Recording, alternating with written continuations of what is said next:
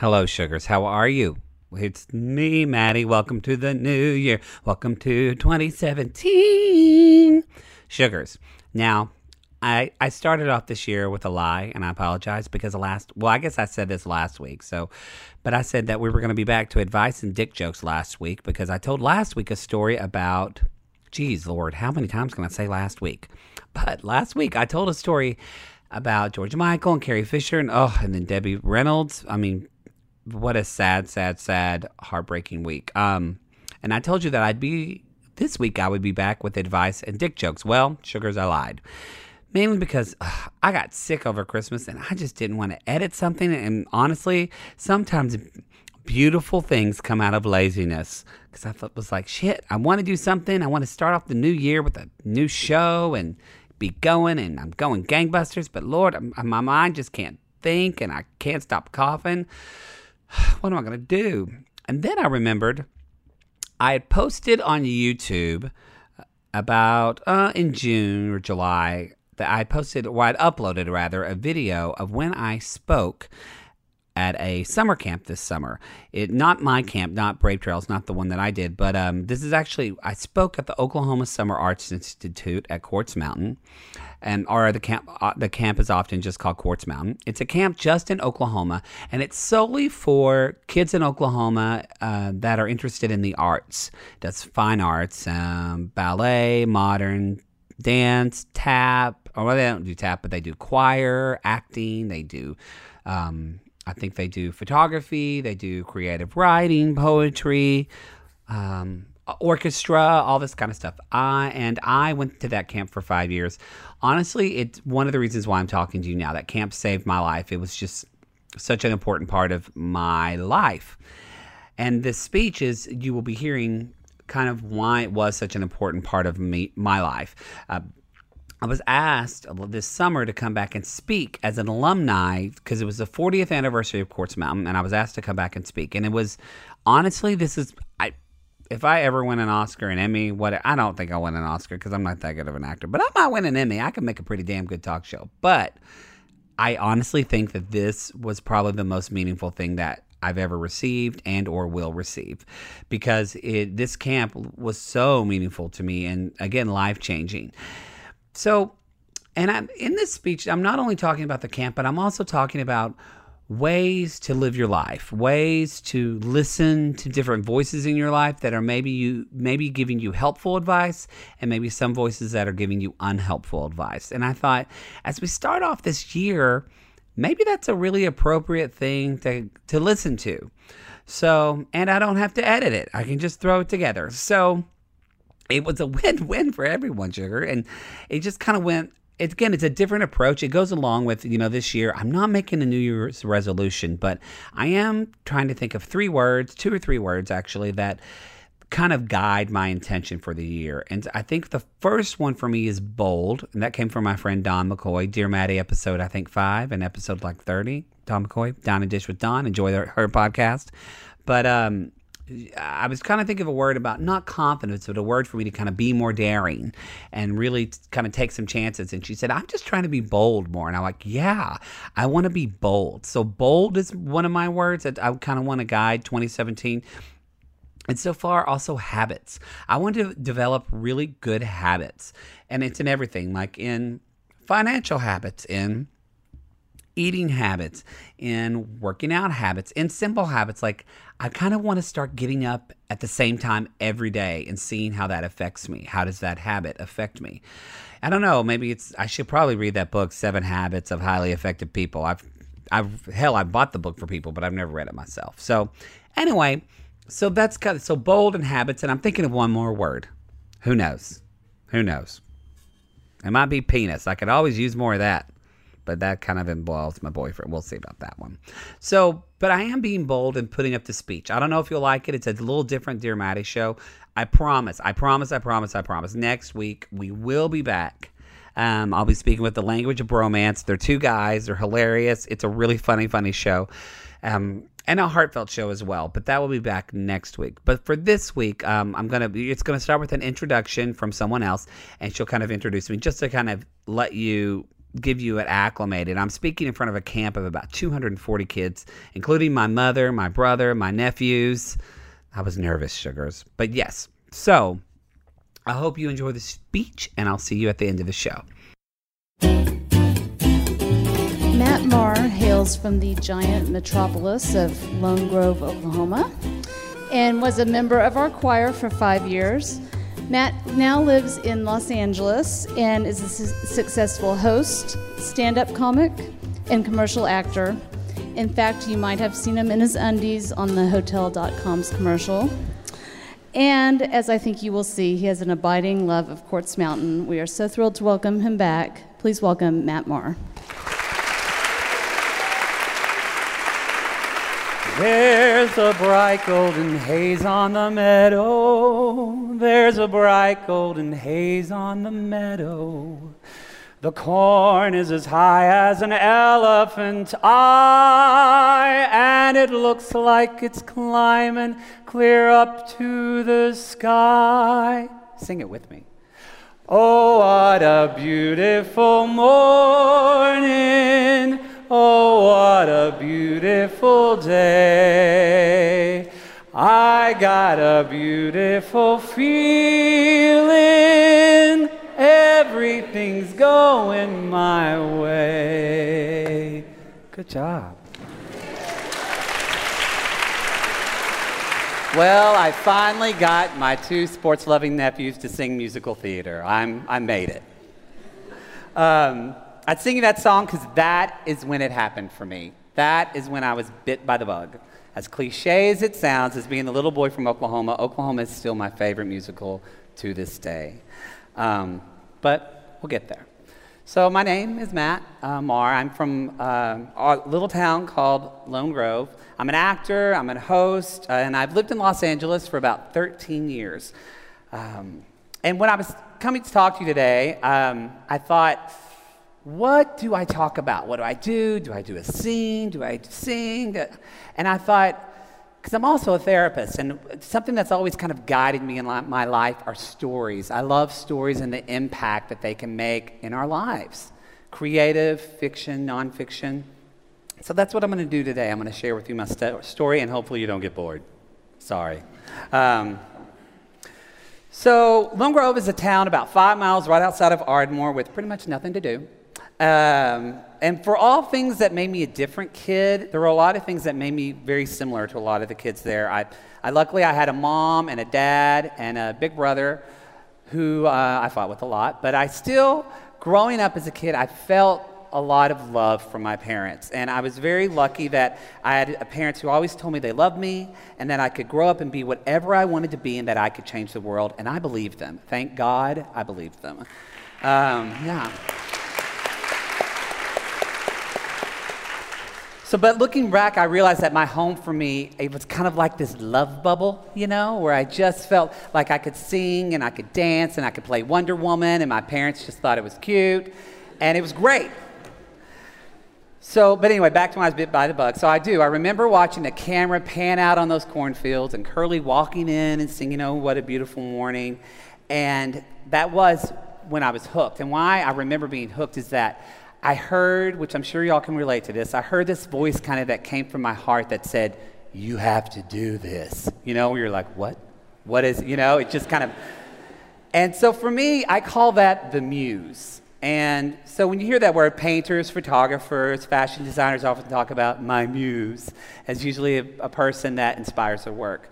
But for me, the muse, it's an inner voice that nudges me to be curious, to take chances, to be artistic, and it makes me feel excited and alive. And if I listen to my muse, I really do believe I can change the world.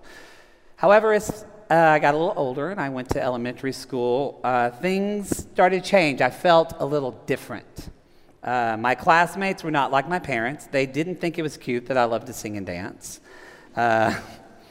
It also didn't help matters the fact that I was gay, and I mean, like, I was really gay. Like, I mean, I was obsessed with Wonder Woman. I liked He-Man a little too much. And I totally had a whole choreographed routine to Madonna's Hanky Panky. So it was rough. But suddenly, I was listening more and more to my peers around me, and that love bubble, it kind of popped. And from that, I heard this voice in my head that I call the critic. And it was a negative voice. And the critic would tell me things like I wasn't boy enough, that I wasn't athletic enough, that I wasn't attracted to girls enough. And sadly, I was listening to this more and more and more. Thankfully, in middle school, I did find singing, and I found choir, and it gave me a newfound confidence. My muse was like, praise Jesus, we're good at something. But at the same time, my critic told me, wow, you want to sing classical music? No other boys in Oklahoma want to sing classical music. You're a freak and you're weird. So it's like my critic and my muse, they were arch enemies, like Taylor Swift and Katy Perry. It's like hashtag bad blood. You know what I'm talking about? But I had this inner turmoil that between, kind of like what you're talking about, it was a turmoil between what I wanted to do and what I should be doing. And I was so obsessed with what I should be doing, I was, as we say as therapists, I was shoulding on myself. So I didn't cuss. So I remember being in 8th grade, and I began to notice that other classmates who I've known all my life, I went to the same school in Lone Grove, but I began to notice that they were acting different too. And they were thinking more negatively about things. And I was like, holy crap, they have a critic too. We're all dealing with this critic thing. I even realized my brother, who's here tonight, is like a football dude-loving guy who decided in high school he wanted to be in drama for fun and got ridiculed for it by all of his teammates that had been his best friend for years. I remember my cousin who loved to play softball, but all of her girlfriends would tell her that she's never going to date a guy or get married because she was like athletic and rough and tough and liked to get dirty. And it was overwhelming. I was like, this critic thing it's too much. But then luckily, in the summer of 1993, I got into Quartz Mountain. So, well, I say got in, but actually, I was an alternate. So any of you that are alternates, you were just as worthy as anybody else to be here. But yeah. And I remember I got the call 2 days before camp started. So I remember my mama screaming on the phone, and I ran in, I'm like, what? She's like, you just got into Quartz Mountain. And then she went, oh my God, Matthew, you don't have enough underwear for 2 weeks. And so we ran to Walmart, got some underwear, and thankfully 2 days later, we showed up at Quartz Mountain, and I was terrified. Oh man, this was like Christmas morning to my critic. You know, it was like telling you, you're an alternate, you're going to be weird, you're not as good as everybody else. My critic likes jazz hands, I guess. I don't know why. Who doesn't? But it really was going to get to me. And thankfully, I'll remember I walked into the pavilion, and I remember Ann Dawson was there, who was our liaison at the time, who was such a wonderful influence in my life. And also, there was a group of 6 kids in the corner. And I don't remember exactly. I was really trying to think of this, but I think they were singing like All That She Wants by Ace of Base. You know, all that she wants is another babe. You don't know it because you're young. But anyway, and they were like harmonizing and totally nerding out and like singing all the time like choir kids do here. They get on your nerves, but when you're a choir kid, it's like all you want to do. And it made me so happy that they were nerding out the way I like to nerd out. And I suddenly had that feeling of that love bubble returning, and it felt like I was home. And during my first year at camp, I mean, I can tell y'all the magic of Quartz Mountain and what it is, but literally, I mean, my muse threw down. She beat up my critic for like 2 weeks, and it was great. And it was also incredible that I got to see for the first time professional artists. Because y'all don't understand, I didn't have an email address when I came here. Like, that didn't happen until college. So I couldn't, like, look up Neil Patrick Harris on Snapchat and see what he was eating for brunch. Like, I didn't know any of this. So, but to see a professional artist living a life where they're creating and then getting paid to do that, I could do that? It was shocking. And then on a personal note, I mean, I loved that I was so awesomely and wonderfully and joyously gay. But it also made me feel so alone because people told me it was wrong. So seeing other campers and other artists who were out of the closet and who were proud and who were themselves and they were happy, it completely changed my world. And remember, again, because there was no internet, so there was no Tyler Oakley, there wasn't even Will and Grace. So it was finally being able to see myself as normal. I don't really like that word, but I did. I find myself as normal because it's validating, and it's much easier to be one of the guys when one of the guys is like you. I was lucky enough to spend 5 summers here at this camp, and I'm proof that art changes your life. It even created like a Muse domino effect where I went on to get a bachelor's in music and opera. It prompted my confidence to move to Los Angeles to pursue acting. And here's the thing about your Muse is that once it starts to grow, it bleeds into other parts of your life, and it makes scary things less scary. My Muse gave me the confidence to do stand-up comedy, to host television shows, to start a podcast, to get my master's in clinical psychology, to sing in a commercial and hang out with Justin Timberlake, and even come out of the closet from that moment. P.S. Justin Timberlake is so nice. He has the bluest eyes in the world. They're so beautiful. Anyway. But still, my Muse in Quartz Mountain even inspired me to start a summer camp. I became a camp director, which is something I knew I wanted to do after I left Quartz Mountain. It's called Camp Brave Trails, and Brave Trails is the nation's first leadership camp for lesbian, gay, bisexual, transgender, and queer questioning youth ages 12 to 20. And it is, oh yeah, sure. Good. There's a lot of jazz hands there, a lot of jazz hands. And it's so rewarding as a camp director that now I see these campers that I'm creating the love bubble for them. And I'm giving them a place that feels like home and telling them that they're not wrong, they're not sinful, and that they're perfectly fantastic the way they are.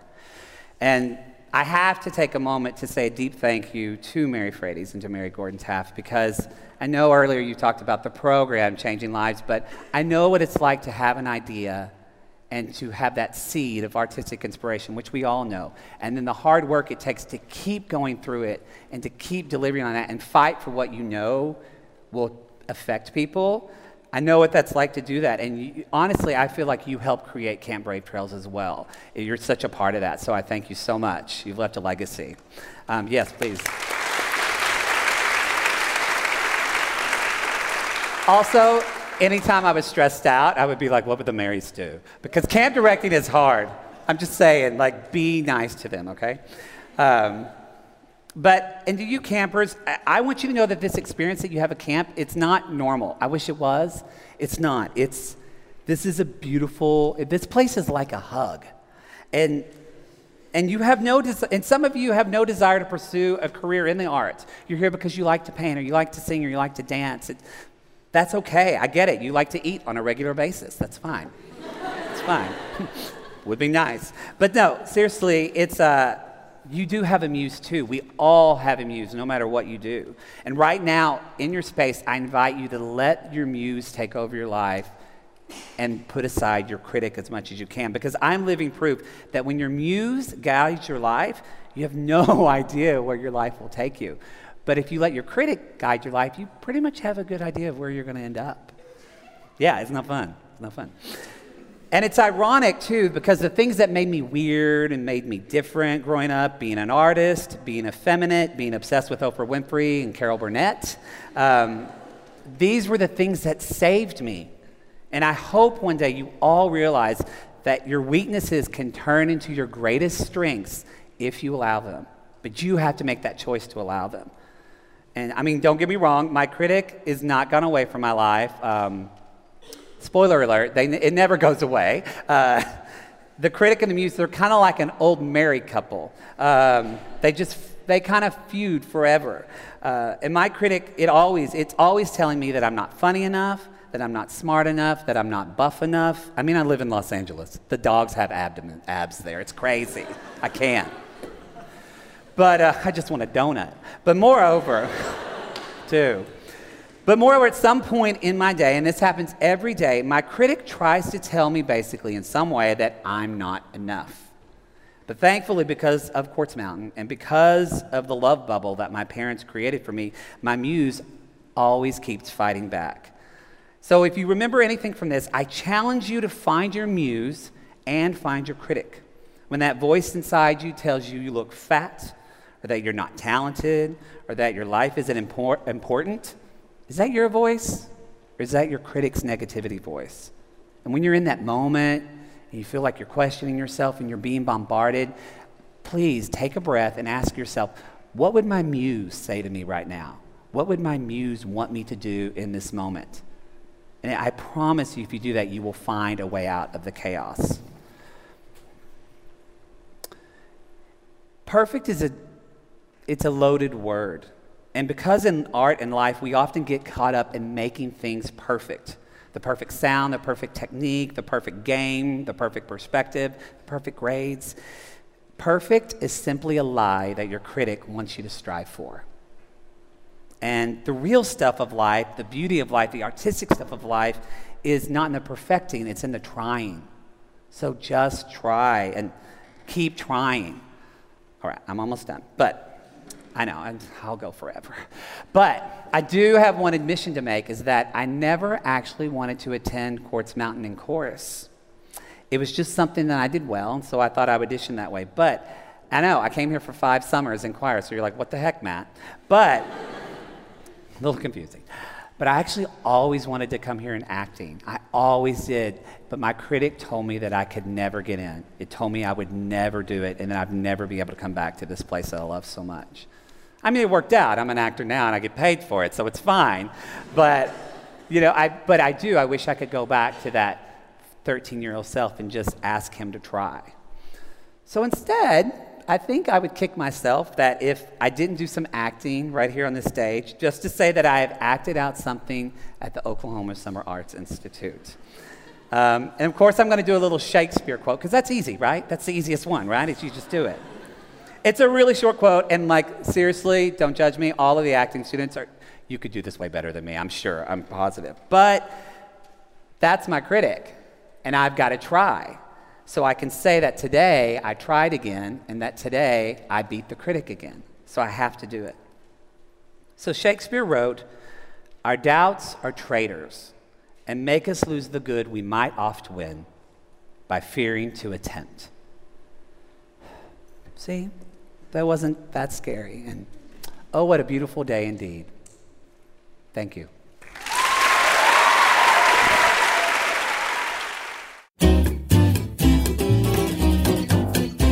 So sugars, that's it. I hope you got something out of this. I hope that you're inspired and motivated and thinking about what are the characteristics or what are the ways your muse speaks to you and what are the ways your critic talks to you. Again, these things, they're in our lives. Both of us, they're, you know, my critic is there to protect me because it doesn't want me to fail, but it just goes about it the wrong way.